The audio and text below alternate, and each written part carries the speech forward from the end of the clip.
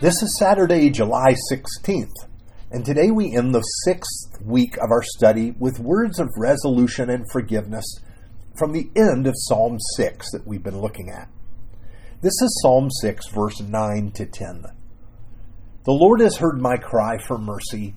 The Lord accepts my prayer. All my enemies will become overwhelmed with shame and anguish. They will turn back and suddenly be put to shame. Now, one of the surprises of the confessional psalms, and we find it so clearly here, is that God responds. God doesn't withhold his love from David. There is no waiting. David does not have to endure a season of probation to prove himself. There are no conditions placed on David at all.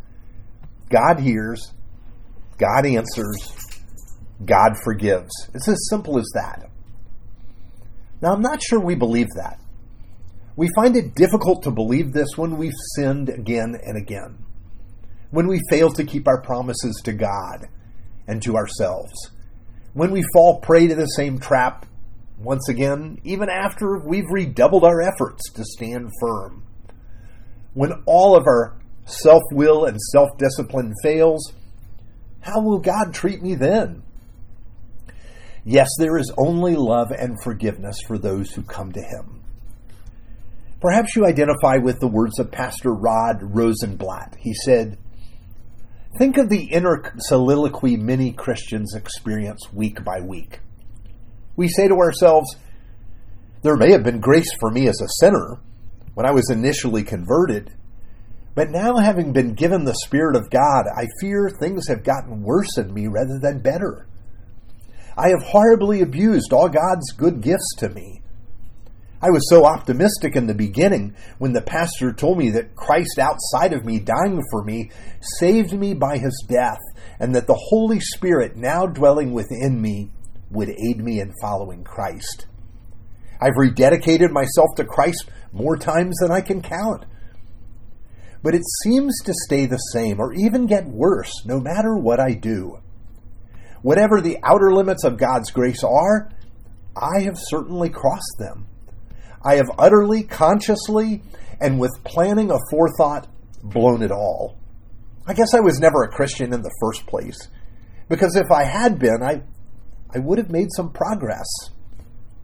Now, this may be something we have told ourselves, but this isn't true, and it's why I love the ending of David's song. He doesn't promise to do better. He doesn't pledge himself to get his act together. These are ways of saying that we really do not need a Savior. We don't need to be saved.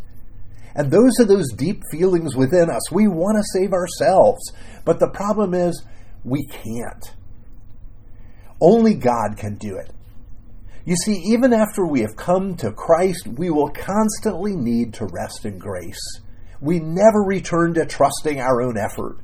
We never get to the place where we can get ourselves together. Yet God loves us and he saves us anyway. Isn't it beautiful? God hears and accepts our prayers. He hears our cry for mercy. Let's pray. Faithful Father, teach us to rest in you and in your grace alone. We seek your forgiveness. We seek your rescue. And we do that in the name of Jesus. Amen.